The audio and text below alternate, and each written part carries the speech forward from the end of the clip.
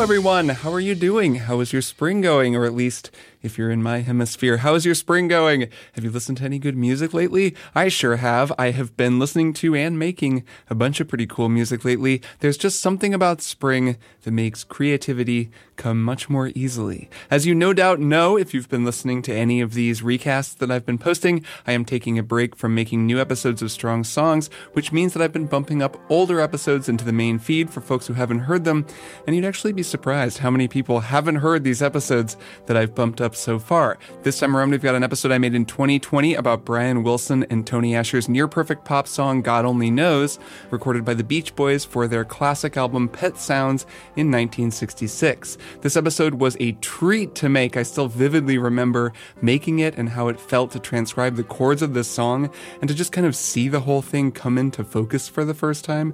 I remember drawing a sort of amazed face on the chord chart that I had been drawing out when I finished the bridge and realized how it circled back to the verse. Just unbelievable stuff. Like, I appreciated this song before I made an episode about it, but making this episode cemented it for me and really made me understand what people mean when they say that God Only Knows is one of the greatest songs ever written. It's actually been long enough since I made this episode that I'm excited to re-listen to it, since I'm sure there's some stuff that I've forgotten from the episode. I also think I'll sit back down at the piano and relearn the song, because I don't remember all of the chords, because there's a lot of harmonic information in this song.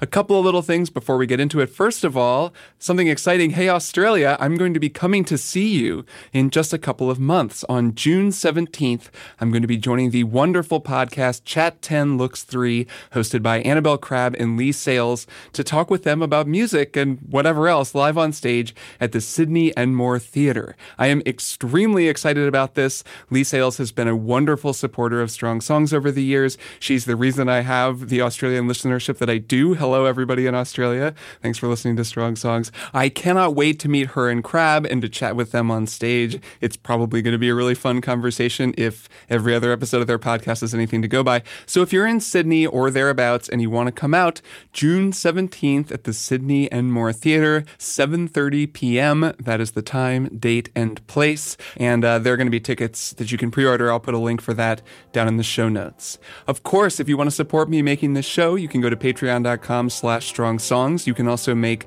a one-time donation from a link that's down in the show notes. And thank you so much to all of my patrons, to all of my donors, to everyone who's ever supported me making this show, because you make it possible for me to make it totally independent, totally ad-free, a show that I just make and that you all support. And it's really that simple. I also just put out a new newsletter at long last. It had kind of been a while, but I actually really like writing my newsletter. It's an essay that I'd been chewing on about music and muscle memory, just some things that have occurred to me as I've been practicing more and more guitar lately. So check that out over at Substack. And if you like it, go ahead and subscribe. There's a link for that and a link for lots of other things down in the show notes. Okay, that's enough preamble. It's time for Past Me to take it away. I hope you enjoy this episode about God Only Knows by Brian Wilson and the Beach Boys.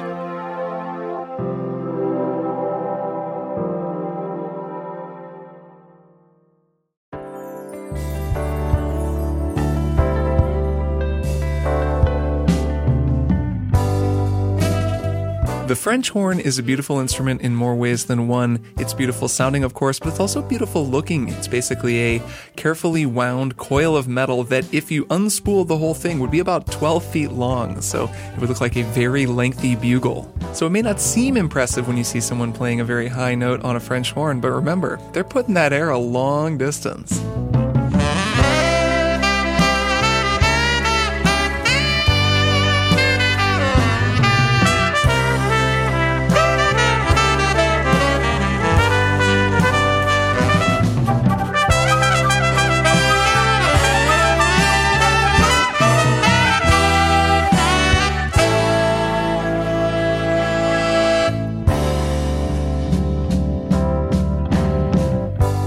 Welcome to Strong Songs, a podcast about music. My name is Kirk Hamilton, and I'm so glad that you've joined me to talk about music with French horns, and music with English horns, and music with every other kind of horn. We're actually going to be talking about a song that features a French horn player this week, among many other cool instruments, and I am excited to get into it, so turn up the volume, find a comfortable place to sit, and enjoy the show.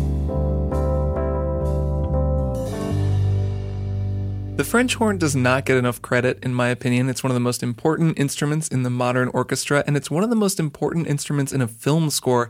Anytime you have heard noble brass or a heroic theme, it is almost always played on a French horn. So many of those iconic John Williams themes from Star Wars and his other movies were played on a French horn. The French horn section, they're the ones who bring you home. They're the ones who summon the heroes to save the day. It is a beautiful instrument, and I wish more people gave it credit. It's just that it's not quite as dexterous as the trumpet. It's not as flashy and high as the trumpet. It doesn't have that cool trombone slide, and it can't play those low tuba notes. And of course, it can't keep up with the woodwinds when it comes to speed. It is all about tone with the French horn. It is a noble and beautiful instrument. So to all the French horn players out there, I salute you. So welcome to the show. I'm so glad that you're here. I'm so glad that you're listening to Strong Songs. I'm also really glad that people seem to really enjoy the last episode, the one about Nina Simone's Sinner Man. That was a really fun episode to make. I learned a lot while I was working on it. I learned a lot about her, and it was cool to hear that it resonated with so many people and led a lot of people to discover her music who maybe hadn't before. We've got a lot of new listeners, people who have just discovered the show, which is so exciting and very cool. Welcome to all of you. I hope you've been going back through the backlog and listening, because I think all of these episodes hold up. I was actually listening back to the very first episode that I made about Toto's Africa. I hadn't listened to that in a while. It's kind of wild how far this show has come, how far I think I've come in the work that I do on it, even though listening back to that episode is still pretty fun. So if you're new to the show, welcome. I'm glad that you're here, and I hope that you're enjoying going through old episodes and getting caught up. Thank you so much to everyone who's been spreading the word, who's been telling their friends or their family about this show, or, their podcast audiences. I hear from so many people who listen with their families, and as I always say, that makes me really happy, just knowing that people are sitting around and listening to music together and kind of analyzing it and sharing it in that way. It's something that I think we should all do more of, just sit around and listen to music and really all listen together instead of just putting it on in the background while we do something else. It can actually be the center of the conversation. It can be the activity. If, say, you're currently cooped up in your house with your roommates or your family, you can sit around and listen to music together in addition to watching TV or reading books. And if it's just you, hey, listen to the music just on your own. Find the playlists that I've shared. I've put a bunch of playlists down in the show notes that you can listen to, and just put on some headphones and focus on the music for a little while. It's a wonderful distraction and a very nice thing to do. So it's very nice to hear that people are sharing the show in that way, that it's causing people to share music more, and also, of course, that they're spreading the word to their friends and telling them to check this show out because people are checking it out. It's working, so thanks so much. Of course, Strong Songs is an entirely listener-supported show. Thanks also to all the new folks who have signed up on Patreon lately over the last month. We've definitely got some new people over there. That means a lot because that is the only way that I make money off of this show. This is a one-man operation. I do this whole thing myself. It takes a lot of work, and I put a lot into it, and I'm able to do that more and more because more and more people have pledged to support the show on Patreon. So if you want to know more about how you can help me make this show, head over to patreon.com/strongsongs. And of course, there's a link for that along with a lot of other stuff down in the show notes. I am always taking new questions for Q&A episodes. I'm going to be doing one of those in another couple episodes, I think. So if you have a question that you'd like to send in, or just feedback, music recommendation, anything else, you can send it to strongsongspodcast@gmail.com. And of course, you can find me on Twitter at Kirk, K-I-R-K Hamilton, and on Instagram at Kirk_Hamilton. Been having a lot of fun on Instagram still, posting teasers for episodes, various musical things. Instagram is kind of a fun social network. I like it over there. So if you want to find me on either of those places, please do so. All right, let's get into this episode's song. This is a strong one. This is the closest thing to a perfect song that I have analyzed on this show. It is also, I believe, the shortest song that I've analyzed on this show, which just goes to show if you're going to polish something to this kind of a shine, it doesn't really need to be that long to be great. What song am I talking about? What is this song that I'm overhyping and getting everybody overly excited about? Well, it's one that you probably know, and it's another one of these songs that everyone has heard a million times, but maybe not sat down and truly appreciated, and that's what we're here to do on Strong Songs today. What song am I talking about? Well, there's only one way to find out. I may not always love you, but long as there are stars above you. That's right, as sure as there are stars above you, today we're going to be talking about a nearly perfect pop song and one of the greatest things ever recorded by the Beach Boys. God only knows what I'd be without you. I am very, very excited to talk about this song, more excited than I even realized that I would be. The song in question, of course, God Only Knows, written by Brian Wilson and Tony Asher and recorded by the Beach Boys on their masterful 1966 album Pet Sounds. Now, this song is one of those songs that everybody says is one of the greatest songs ever written. You'll see it on all of those top 10 greatest songs ever written lists. It's frequently held up as the sort of example of Brian Wilson's songwriting genius. A lot of songwriters will tell you that this song is one of the greatest songs they've ever heard. And yet I gotta say that for a long time, it existed for me ambiently. Like, I was aware of God Only Knows. I knew it was a nice song with a nice melody, but I had never really done the work of taking it apart to figure out why people always spoke so glowingly of it. The world could show nothing to me, so what good would living do me? I actually always had a similar relationship with Pet Sounds, and I'm guessing that maybe some listeners can relate to this. I knew this album was great. I'd always seen it at the top of all the top 10 lists, and I'd listened to it, and the songs were cool. You know, Sloop John B., Wouldn't It Be Nice? I mean, these are classic songs that have turned up in a million movies and TV shows over the years. Anyone has heard them a ton of times. They're part of the fabric of American music. God only knows what I'd be without you. Now, I have done the close listening. I've sat at the piano. I've learned the song in preparation for making this episode. And let me tell you, this song is amazing. Pet Sounds is amazing. Brian Wilson is an incredible songwriter, and everyone was totally right. I guess that's not that much of a surprise. I mean, why would that many people be wrong about something? But man, it is worth the close listen because holy cow, this is an amazing song. So I'm excited to get into it. There's a lot to talk about with this song, and it's all very densely packed. This song is, I believe, the shortest song that I've ever talked about on Strong Songs. It comes in at just under 3 minutes in the Pet Sounds original version. It fits a whole lot of stuff into that time, but we're going to be talking about basically the same 12-bar phrase of music over and over again just to get into the richness of it, because this is a very densely packed, very rich song, both harmonically in terms of the arrangement, the way that it's mixed, the way that it's performed. There's a lot going on in each second of those, 2 minutes and 55 seconds of runtime. We're going to be talking some about the arrangement, about the different instruments and what they're all playing. That'll be really fun to kind of pick that apart. This is a beautifully arranged recording using a lot of musicians from the Wrecking Crew. That was the colloquial name for a group of studio musicians in LA in the 50s and 60s who actually played on a ton of hit records over the course of the decade and rarely got credited, including, as far as I can tell, on Pet Sounds. I find no mention of them on the record jacket, but they've subsequently been credited with their contributions to the album, which are significant. I mean, they were the band on the entirety of Pet Sounds, and they did an amazing job. Just to cite my sources, I am going to be going off of the Wikipedia entry for this song, which I know isn't always the most flawless source, but based on my understanding of the musicians in the Wrecking Crew and what I'm hearing on the album, most of the credits that I'm seeing seem correct, but there is, of course, a chance that I'm miscrediting someone or leaving someone off. That can happen.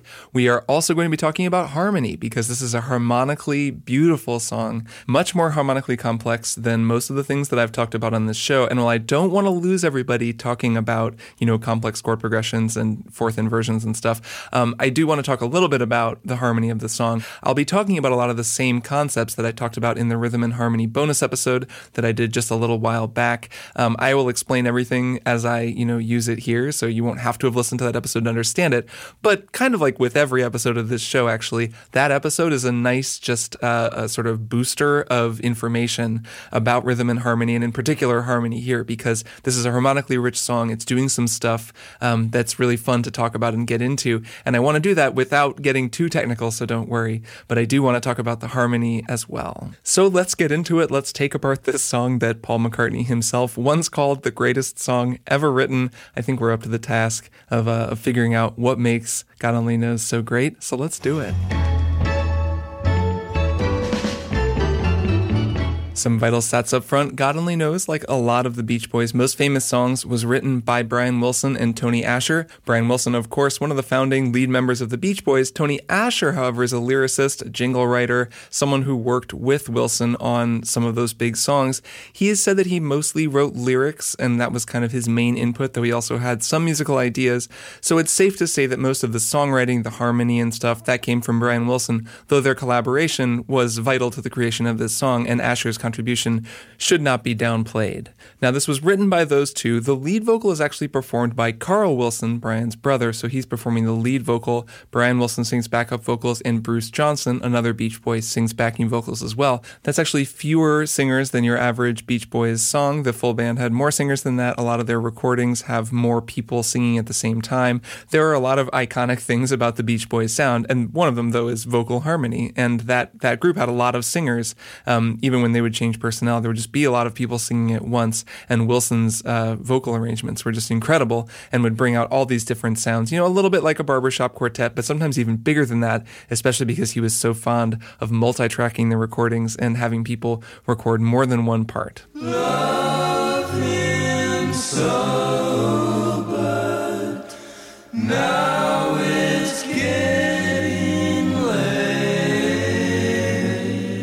As I mentioned, the instrumental backing tracks on this tune were played by members of the Wrecking Crew. There's a whole bunch of studio musicians in LA who would play on all kinds of records. There is actually a really, really cool documentary about the Wrecking Crew. I'm going to be talking about some of the individual musicians here, but if you want to know more about them, and I highly recommend it since they were kind of everywhere, I really recommend watching that documentary, which is just called The Wrecking Crew and is usually available on some streaming service or other if you know where to look. So I'll be calling out some of those musicians by name as we get to their parts, because I want to pick apart this arrangement because it's a wonderful arrangement with a whole bunch of unusual and beautiful instruments really well put together. A couple other little things to mention before we get into it. First of all, this album was actually released in mono, and then later a stereo mix was released. I'm using the stereo mix because I think that makes it easier to hear individual parts. But the mono mix actually sounds really good, so that is a fun way to listen to it. Just for reference, here's the first verse in mono.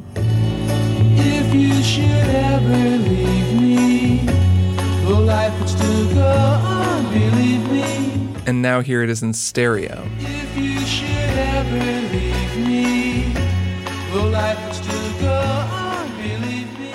The other thing, on the 50th anniversary version of Pet Sounds, you can listen to instrumental versions of the tracks. So they've taken out the vocal parts and it's just the instrumental backing tracks. And those are highly worth listening to. They're really, really cool. They stand up on their own, and it'll help you hear some of the harmonies, some of those more intricate arrangements that can get lost behind the vocals, which obviously are brought up to the top. They were really helpful for me in figuring out all the music while I was making this, and I'll be playing some clips from those as well as we get into the arrangement, since it makes it easier to hear some of what's going on instrumentally.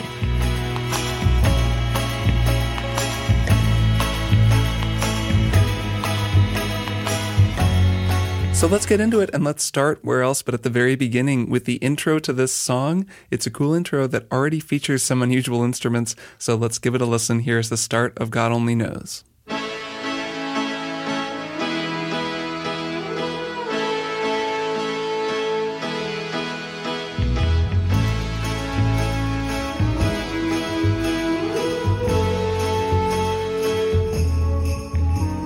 Wow, so already there's a lot of unusual stuff going on, a lot of non-traditional instruments there, and something you may have noticed right off the bat is this track doesn't really adhere to the traditional rock instrumentation at all. I mean, those instruments are in there, there's a bass in there, there's a type of a guitar in there, there's a piano playing chords, but by and large, this is more like a chamber pop recording, and that's actually true of Pet Sounds in general. Pet Sounds very rarely adheres to the sort of traditional guitar, bass, drums, keyboard sound, even though that was something the Beach Boys had, behind them as a band in general. This album moved really far away from that, and by embracing, the use of all these studio musicians, people from the Wrecking Crew, Brian Wilson really just went for this completely different sound. To put this in a little bit of context, this kind of is an example of a recording using the wall of sound technique, even though it's not produced by Phil Spector and it wasn't recorded using that, famous reverb room at Gold Star Studios. Phil Spector, legendary record producer, kind of invented this sound called the wall of sound. It was used on a whole lot of popular records, and actually a lot of records featuring musicians from the Wrecking Crew. And part of the sound was the big reverb they put on everything, but part of it was just doubling up instruments. A lot of the parts would just be played by one or two or even three people just to get a bigger, thicker sound. And that is actually true on Pet Sounds as well. There are duplicate people on a lot of the parts in this arrangement, which is fascinating and gives it a pretty distinct distinct sound. Obviously, this whole record was produced by Brian Wilson, not Phil Spector, but he does seem to be trying to channel the same sound, that wall of sound. So that's something to be aware of off the bat. This is going to have a very different instrumentation than a lot of the stuff that we've talked about, and I want to kind of pick it apart because it's a super cool arrangement with an unusual mix of instruments that sound beautiful together, and I thought it'd be fun if you could all kind of hear really what's going on. So listen to that intro again and really try to pick out which instruments you're hearing.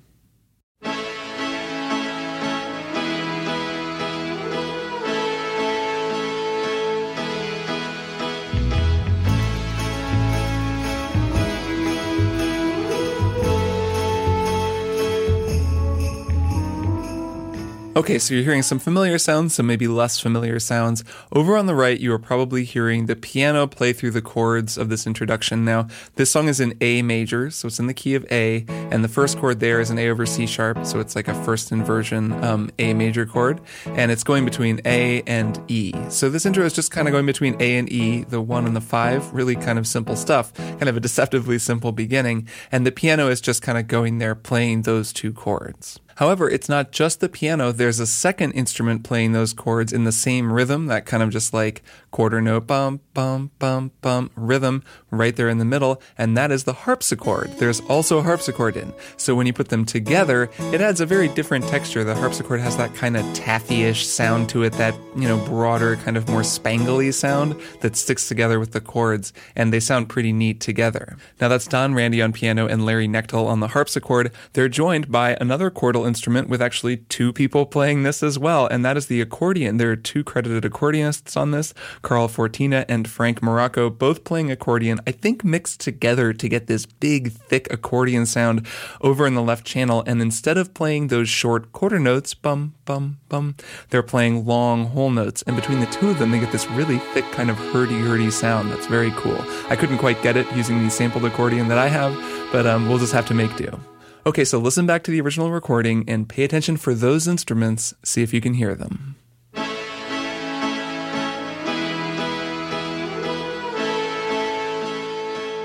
So between the harpsichord and the accordion, they both kind of have that kind of brighter, buzzier sound that really sort of adds a shimmer to this that I really like. Then over on the left, you're hearing the melody. This is sort of a melodic idea being played by what else but a French horn. That's Alan Robinson on the French horn, and this is such a beautiful instrument to begin this song, to use to play that beginning line. I think it sounds really great. I'm sort of simulating it here, actually using an electronic wind instrument that I own, so I can make it sound kind of like a wind instrument, even though I certainly don't play French horn. It's a very difficult instrument. It's a little harder to hear this now, but over on the left, the strings are actually also in at this beginning. They become more prominent in the mix a little later in the arrangement. I think there's a whole string quartet playing here. I'm not totally positive what they're playing, but it's basically something kind of low, like an E and an A over on the left. It creates a kind of thicker feeling along with that accordion over on the left.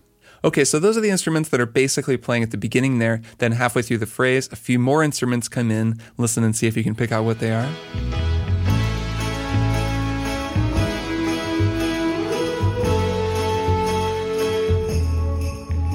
Now, I believe that's two basses playing. The credits say that Lyle Ritz was playing upright bass and Ray Pullman was playing electric bass, which tracks with what I'm hearing. I'm hearing a kind of a more sort of subdued bass in the middle that I'm guessing is the upright acoustic bass, and then over on the right, a kind of picked electric bass. And, I'm not going to play both of those here, but I'll sort of simulate it just by playing electric bass. And then there's also a kind of a nice shimmering sound in that is the sleigh bells that come in over on the right, which is a really cool texture and goes through this entire song. There's not really any traditional drum set on this song. There's a little bit of kick drum under everything. There's one point where a snare drum comes in, but it's really just those sleigh bells kind of on quarter notes holding down the groove, which is an interesting choice. I think it's very evocative and beautiful and definitely distinct to this song. The sleigh bells and the drum parts, the few drum parts that they are, of course, were all played by the great Hal Blaine, drummer in the Wrecking Crew, who played on a million hit records during this period of time. I see that Carol Kay has a credit here on 12-string guitar. I don't think she's playing bass, even though she played bass with a bunch of Wrecking Crew stuff. She's a really cool lady. She features prominently in that documentary. She was one of the, if not the only woman to play with them. It was a lot of guys. She was kind of the exception that proved the rule, but she was really, really neat. And if you do manage to check out that Wrecking Crew documentary, which I recommend, she's a real character. She seems like a really cool person. She also does play bass on a lot of the other tracks on Pet Sounds, and there are some very, very cool bass parts on this record. So over on the left, at the end of the phrase, you will hear two flutes. That is, I believe, Bill Green and Jim Horn playing flute. It's an alto flute and a regular flute in harmony. It's two different flute parts, and I'm kind of faking it because I don't have an alto flute. I wish I did. It's a beautiful instrument, but I don't have one, so I just recorded two flutes, kind of approximating the harmonies that are happening on the record.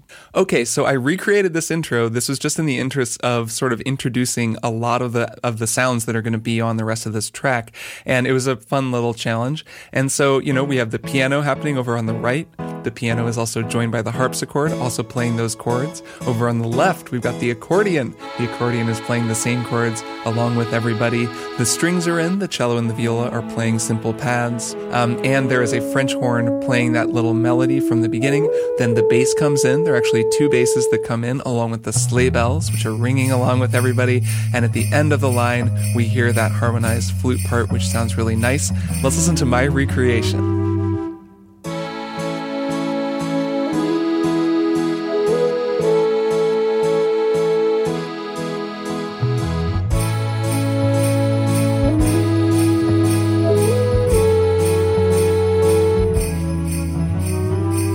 So I feel like even just that, picking apart the arrangement and recreating it, is kind of a revelation to me anyways, or it was when I sat down to do this. The idea that that's the instrumentation of this introduction and of this song. There's some other instruments that come in too, but this song just never does a traditional groove, a traditional beat or a traditional guitar part or anything. It's just totally in this carefully arranged space that Brian Wilson created. And the whole album is that way. It's really incredible. I think it's easy to listen to these songs and just focus on the melody and kind of hear them go along and imagine them being played by a normal band, but that's just not what's happening. It's a huge group of studio musicians in a room playing these very specific particular parts that he laid out for them. And it's magic. It makes such a beautiful sound.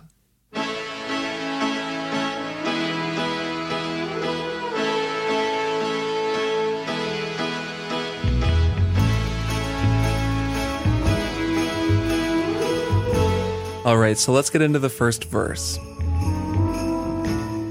I may not always love you, but long as there are stars above you, you never need to doubt it. I'll make you so sure about it. God only knows what I'd be without you. So I'm calling that the first verse, though this song also kind of doesn't totally follow the traditional song form. I mean, it has a bridge, it has an intro. I think of that as the verse, though it's kind of like those 4 bars at the very end where he says, God only knows what I'd be without you. That's the chorus, but it's just 4 bars. It's basically the end of the phrase. So it's kind of just this one big phrase that moves through this cycle of chords and then resolves on this idea, God only knows what I'd be without you. It's beautifully sculpted, and I'm going to call it a verse, but you can call it whatever you want, I guess. The magic of this song is that chord progression and the way that the bass and the chords kind of intersect to create this framework that the melody then goes on top of to work with the bass to create these two lines that kind of weave in and out of one another and create a trajectory for the song. Before we get into the harmony, one other thing I want to point out that's a new sound that's so cool is over on the right, there is what I guess is credited to plastic orange juice cups. That's what it says in Wikipedia anyways. And it's kind of what it sounds like. It sounds like somebody playing on plastic cups. That's credited to percussionist Jim Gordon. And it's this sound just like that's kind of happening over on the right. I can't really simulate it because I don't have any plastic juice cups, but just listen for it and try to hear it. It's a really cool sound. It runs throughout the song and is actually, to me at least, one of the defining elements of the pulse of this recording.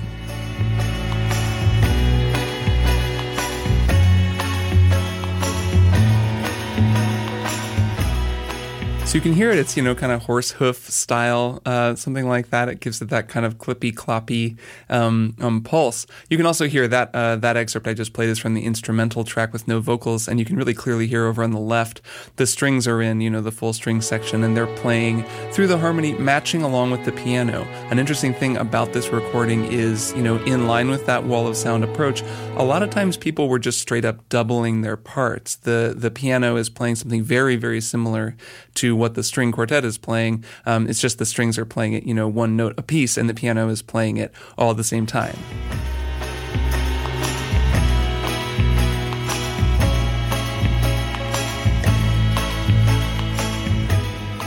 So let's talk about this chord progression a little bit. What makes this chord progression work so well is the way that the bass notes intersect with the chords that are being played, by various different instruments, the piano, the accordion, the strings, and the way that the bass kind of changes the context for the chords. Now, for starters, I'm not going to go through every single chord in this song, partly because I transcribed this by ear. I'm pretty sure I know what all the chords are, but I'm not totally positive. I don't want to be providing an oral lead sheet for anybody. I've pretty much got it worked out, but I might think of a chord one way and another person thinks of it another way. I think of it as a B flat half diminished and someone else thinks of it as a C sharp minor over B flat. Same difference, but it can just get confusing. But also, I don't want to do the thing where I just list a bunch of chord names because I know that probably just loses a lot of listeners. So I'm not even sure what it accomplishes.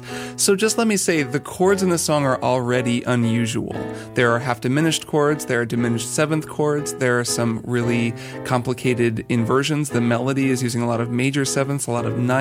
It's using a lot of those kind of extended tones that get away from the really basic 1, 3, 5, melody notes and the chords of 1, 4, 5, 6 minor that we hear so often in so many different songs. The key to all of this is the bass. It's nice because the bass is actually easy to listen for. It's just playing a simple single note. The chordal instruments, the piano, they're playing chords. The chords are kind of harder to hear. But if you just listen for the bass, you can actually kind of unlock the magic of this song, and that's what I want to train everyone to listen for. So let's go through this 12-bar segment of the song, which is basically like an 8-bar verse and a 4-bar chorus. It's just that time through the melody, starting with I May Not Always Love You and ending with God Only Knows What I'd Be Without You, and just track what the bass is doing, and I want you to try to picture it as a line.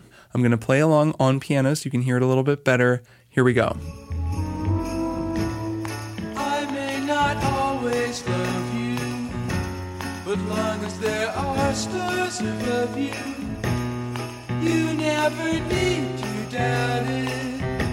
I'll make you so sure about it. God only knows what I'd be without you. So just going off of the bass, it actually sounds like it's a really simple song. The bass only goes between a kind of a narrow section of the instrument. It just kind of starts on an A, goes to a B, goes down to an F sharp, and then it's just like A, B, C, B, B flat, and then it just walks down B flat, A flat, G flat, and then to E. And so it's this really kind of simple bass line that totally belies how complicated the chord progression that it's supporting is, because the chords are being played in interesting inversions. Now, what is an inversion? An inversion is basically which order you stack the notes in a chord. So in a basic triad, you have a 1, a 3, and a 5. That's called root position. First inversion would go 3, then 5, then 1. You'd put the third on the bottom. Second inversion puts the fifth on the bottom. So you go 5, then 1, then 3. You're basically taking the 3 notes and stacking them differently. So instead of going bun, burger, lettuce, suddenly you're going burger, lettuce, bun, and then you're going lettuce, bun, burger, which, as everybody knows, is the most rational and straightforward way to make a hamburger. So you can usually tell what inversion a chord is in by listening to what the bass is playing, and that's why the bass line in God Only Knows is so interesting. There's a version of God Only Knows that could have had, a slightly more traditional chord progression, and it would have sounded a little bit more generic. It still would have been a nice melody. It still would have been a good song. It just would have sounded a little more like other songs. So to that end, let me show you what I'm talking about. I'm going to play a simplified chord progression that's really just like 1, 4, 6. There's going to be a 4 minor chord. That'll be like the one colorful chord. And I'm going to play the same melody, but I'm going to play much simpler chords underneath it. I'll just whistle the melody.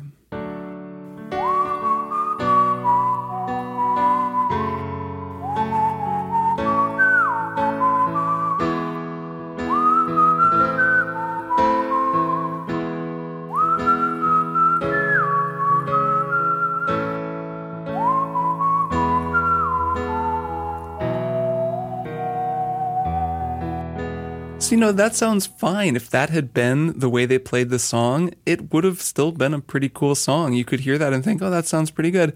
But that chord progression that I'm playing underneath that is just much more standard. All of the chords are in root position instead of inverted, where a lot of the chords in the actual recording are inverted. They'll have the fifth in the bottom or the third in the bottom. Or in some cases, the bass is playing the seventh, which is a fourth inversion chord. That's a pretty unusual chord. There's a B7 over A in this tune, or later there's an E minor over D, which is a pretty unusual inversion and creates a really cool sound. There's also a half diminished and a diminished chord, both in this section that I just played through normally, but in the version that I just played, the simplified version, I sort of simplified those chords. I took a B flat half diminished chord, which sounds like this, and turned it into a C sharp minor chord, which sounds like this. And I took a C fully diminished seventh chord, which sounds like this, and just played it as an A minor chord, which sounds like this. The melody still works over those simplified chords. It's just not quite as unusual, and it removes just a little bit of the color of the flavor of the song. So I'll do another whistled rendition of the song over the actual chord progression as I hear it, but first listen one more time to that simplified one.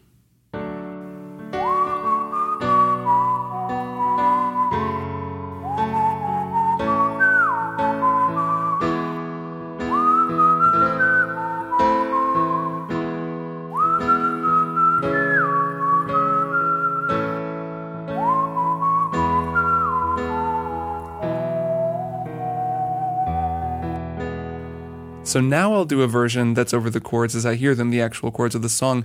Really try to listen for the bass in particular, listen for where the bottom note is going, and just pay attention to just how much richer it sounds, not in a really obvious way, but in a subtle way. That's the kind of thing, the difference between a B flat half diminished and a C sharp minor, just a slightly richer sound.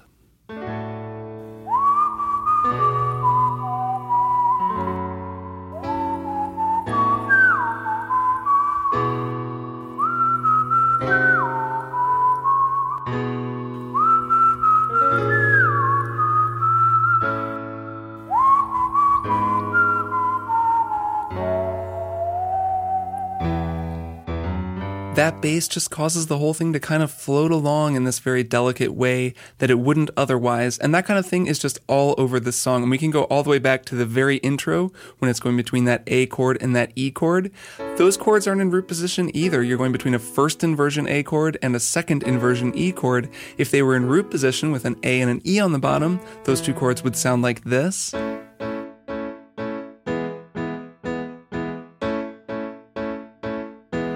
But instead there's a C sharp on the bottom for the A chord and a B on the bottom for the E chord, so it sounds like this.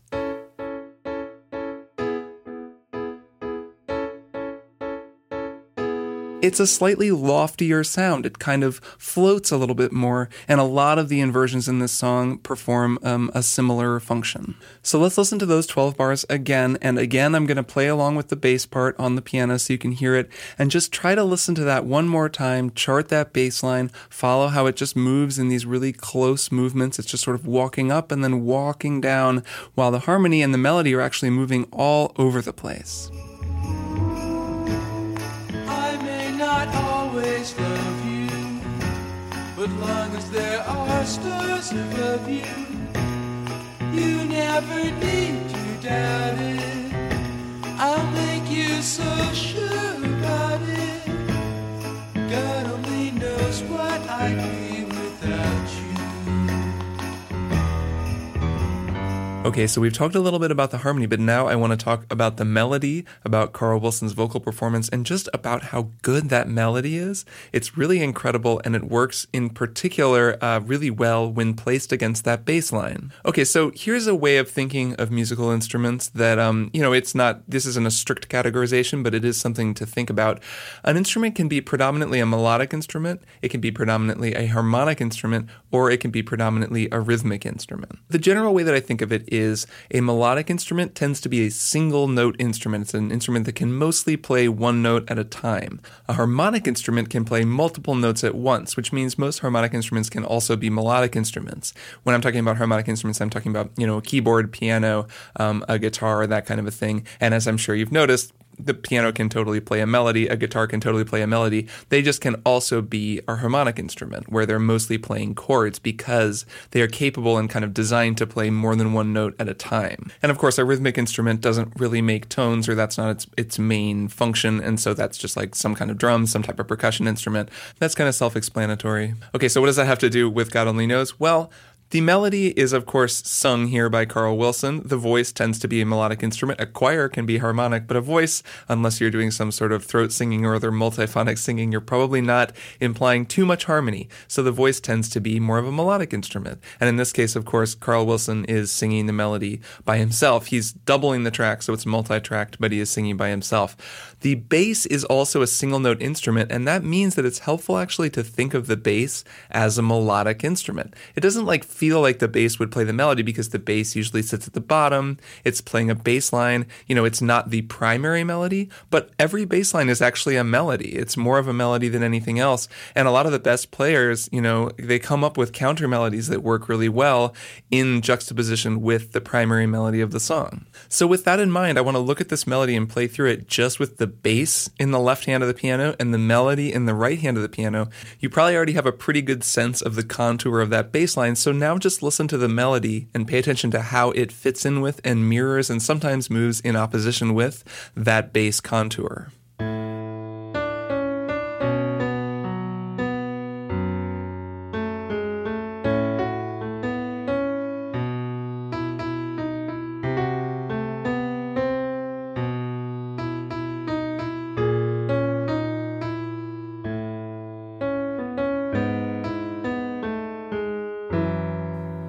So I talk a lot about contrary motion on this show, contrary motion being the idea of moving the bass line in one direction, the melody in another direction, or moving even just two harmonies in opposite directions to get a kind of richness and a sense of motion, and you can kind of hear the contrast between the two parts. There is some contrary motion going on here, though in general, the bass and the melody are kind of two wavelengths. If you can picture two kind of wavelengths moving at slightly different frequencies, they kind of rise and fall together, just not exactly at the same time. I really like the structure on the second half of this. It goes from this E over B right here, and then it goes up a half step in the bass to a C diminished seventh. Then it goes back to the E over B, and then it actually goes higher in the melody and lower in the bass. The bass goes down to a B flat for that B flat half diminished. The melody goes up to an A flat, which is the dominant seventh on the B flat minor 7 flat 5, that half diminished chord. And that is just an incredible little transition there. So we go from one chord to the next, then back down, and then we diverge.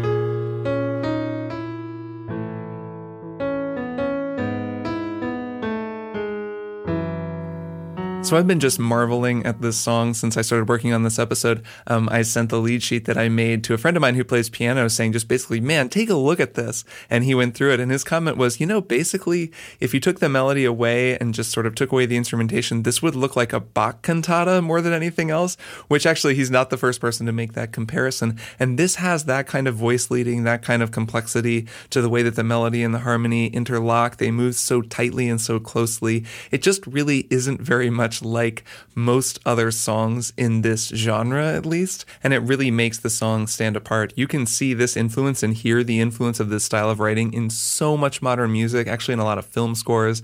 I feel like I hear that some of these turnarounds in John Bryan scores, for example. I really, really like his music, and I totally hear this stuff in some of his work. It's a sound that you'll hear a lot now, and this is kind of the originator.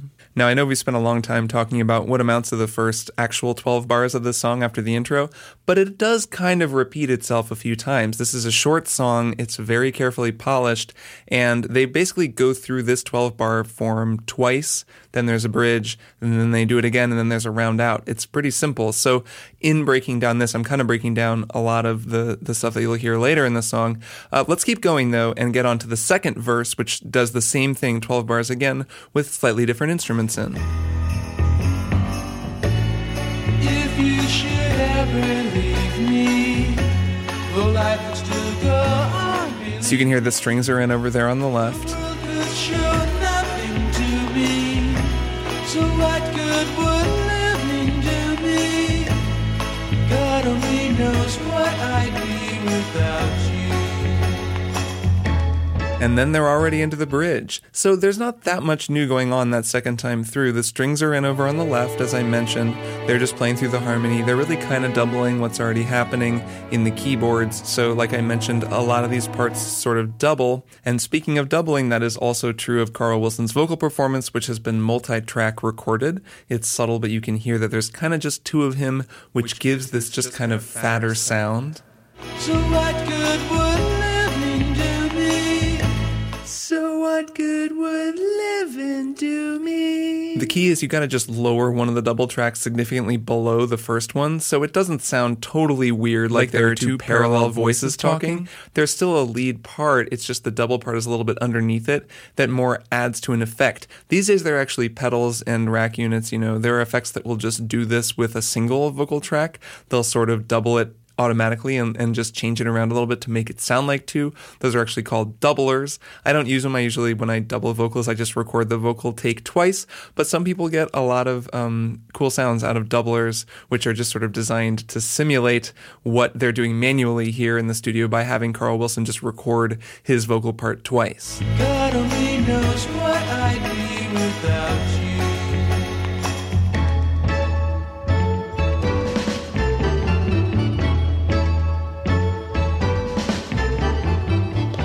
All right, so this bridge, let's get into it. This bridge and the subsequent turnaround out of the bridge are actually kind of, in my opinion, the craziest two things in this song. And it's going to be a real trick to kind of communicate why I think it's so incredible, but it freaks me out how good this little instrumental bridge and then the section coming out of it and into that final verse is. It's ridiculous. So let's start at the beginning of the bridge. There's really just two chords here. They're kind of going between what sounds to me like A7 and G7, but it's mostly just figures. There's kind of a bass figure and there's a descending figure in the keyboards and in the flutes that sort of run and counter to one another just for a couple of bars.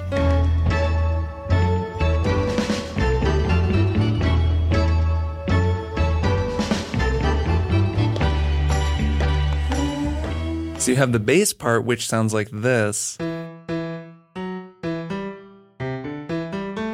And the higher part played on the flute and the keyboards, which sounds like this.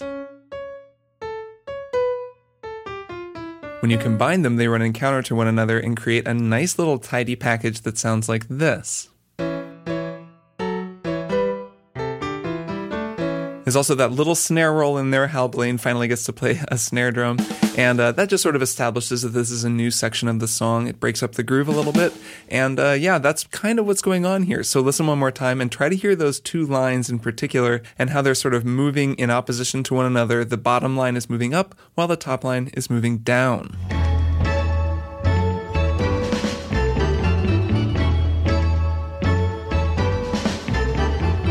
Let's keep going.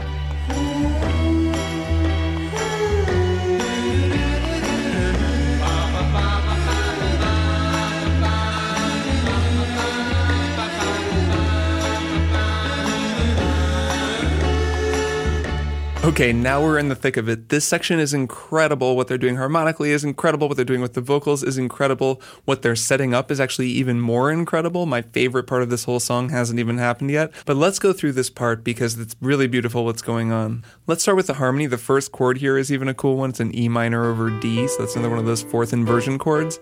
And the chords in general here are just really neat. There's another nice half diminished chord. And the whole thing moves in this kind of upward direction that makes you feel like you're just developing and building as they're layering on new vocal parts. I want to talk about those vocal parts more than I want to talk about the harmony here, even though the harmony, it's just more of the same. It's more of this really perfectly constructed harmonic progressions that actually take some of the ideas that were introduced in that verse and turn them on their head or do something slightly different with them to just tease your ear and go in a different direction. Now, Brian Wilson and Bruce Johnson are both in on backup vocals here, in addition to Carl Wilson, and they're arranging their parts in a pretty cool way. It's kind of three different parts, and I want to try to see if I can help you hear each of those three parts. Now, the first part is the top part. That starts things out. It's a doubled part, but it's just one person singing up high. So some nice high notes that are kind of side out, and then the middle voice comes in and is a lot busier. Really shortly after that, the third voice comes in, and that's the ba ba ba ba ba ba. It's a much more nasal and full voiced sound, so that sticks out as well.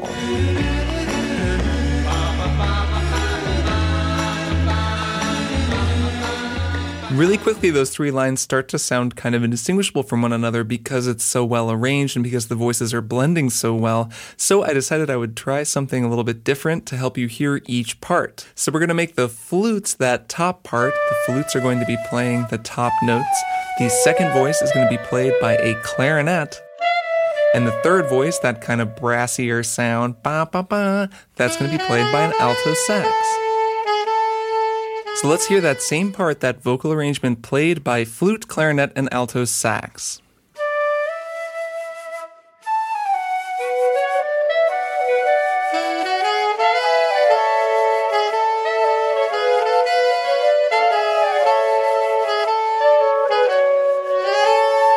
Not bad. Let's hear how it sounds if I play piano along with that so you can hear the chords as they go by and pay attention to how all those voices mix in with the harmony that's passing.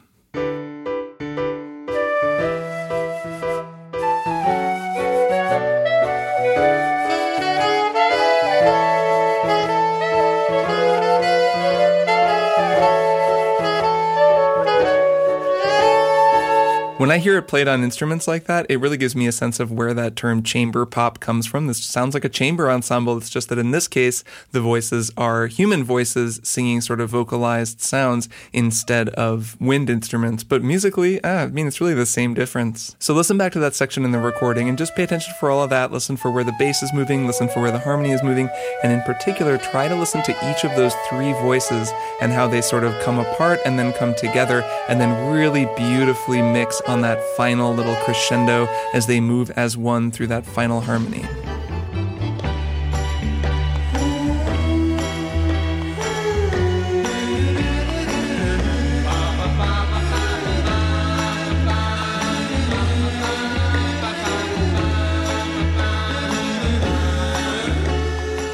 So right here is actually my favorite thing in the entire song. It's 3 measures long. It is incredible. It's the thing that totally freaked me out the first time that I was transcribing this song, that it works as perfectly as it does. And it may not sound that weird to you if I just play it out of context. It's these 3 measures.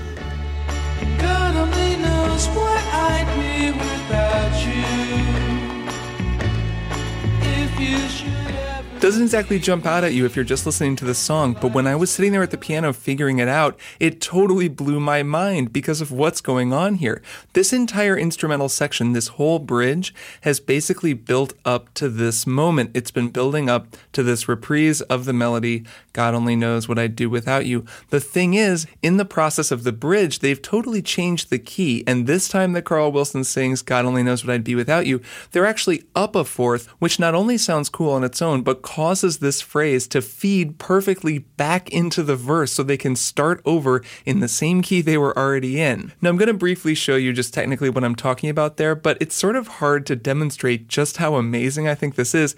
It's kind of like a twist ending at the end of a movie or a book. When a really good twist has been set up well, you don't exactly see it coming, but when it happens, everything slots into place. And you have this feeling of looking back at the story you were just told with a whole new perspective, and you think, oh, we were going here this whole time. Oh my God, it all works perfectly. So this whole bridge has been this elaborate developing chord progression that's moving toward a D chord.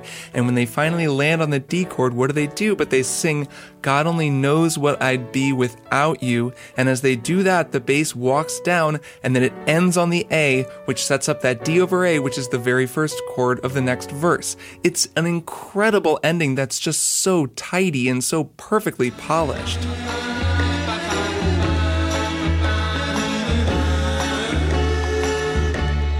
God only knows what I'd be without you.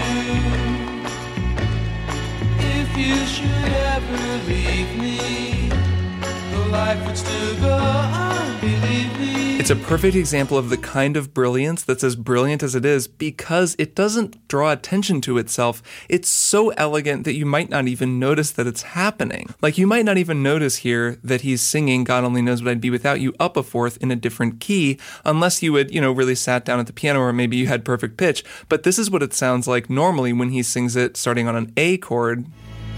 God only knows what I'd be without you. And this is what it sounds like this time when he sings it on the D chord.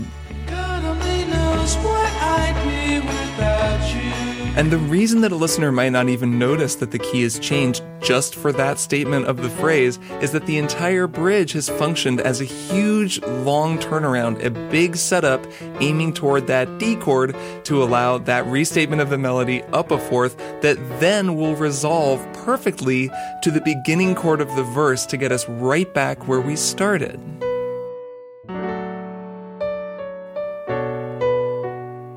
It's bonkers. This is the kind of thing that leads me to describe this song as being perfect because it fits together with a kind of immaculateness that I very rarely find in music. And it's as beautiful as it is in part because it's not showy about it. It's so organic that you almost wouldn't even notice it's happening. It doesn't feel like someone wrote it to be that way. It just feels like it is that way, and that's how the song always was.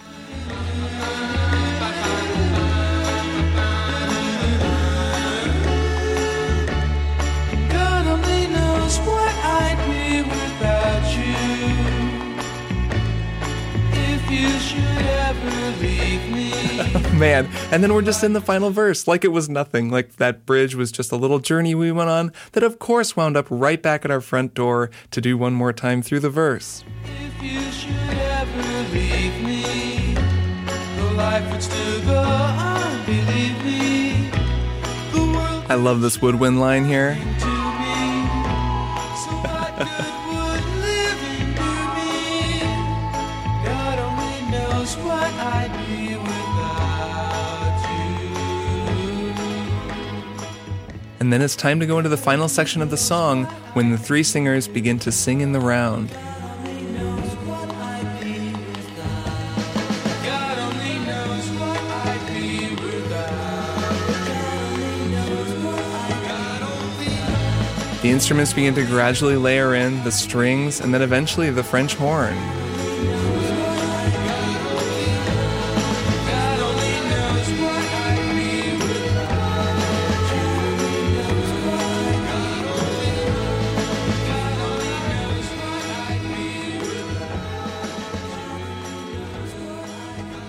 And then they just kind of fade out in this dreamlike way, each instrument playing variations of the same melody, bouncing off of one another as they gradually grow quieter. I've really become taken with this idea of a fade out in the studio, not meaning that someone sitting at the board just slowly lowered the fader, and more that the band just maybe kept playing forever, especially with a song that exists in a dreamlike melancholy space the way that this song does. You know, the question that this song is asking, God only knows what I'd be without you, it's a question about a possible future. It's someone just sort of dreaming of a future that may or may not come to pass, and I think that the way that this song just begins to reverberate bigger and bigger and stretch and pull apart, it perfectly matches that energy. God Only Knows is as close to perfect as any song I can think of, not just as a generalized example of what can be accomplished when the right composer works with the right musicians at the right moment, but more specifically as a faultless example of Brian Wilson's genius. There has only ever been one person who wrote songs like this.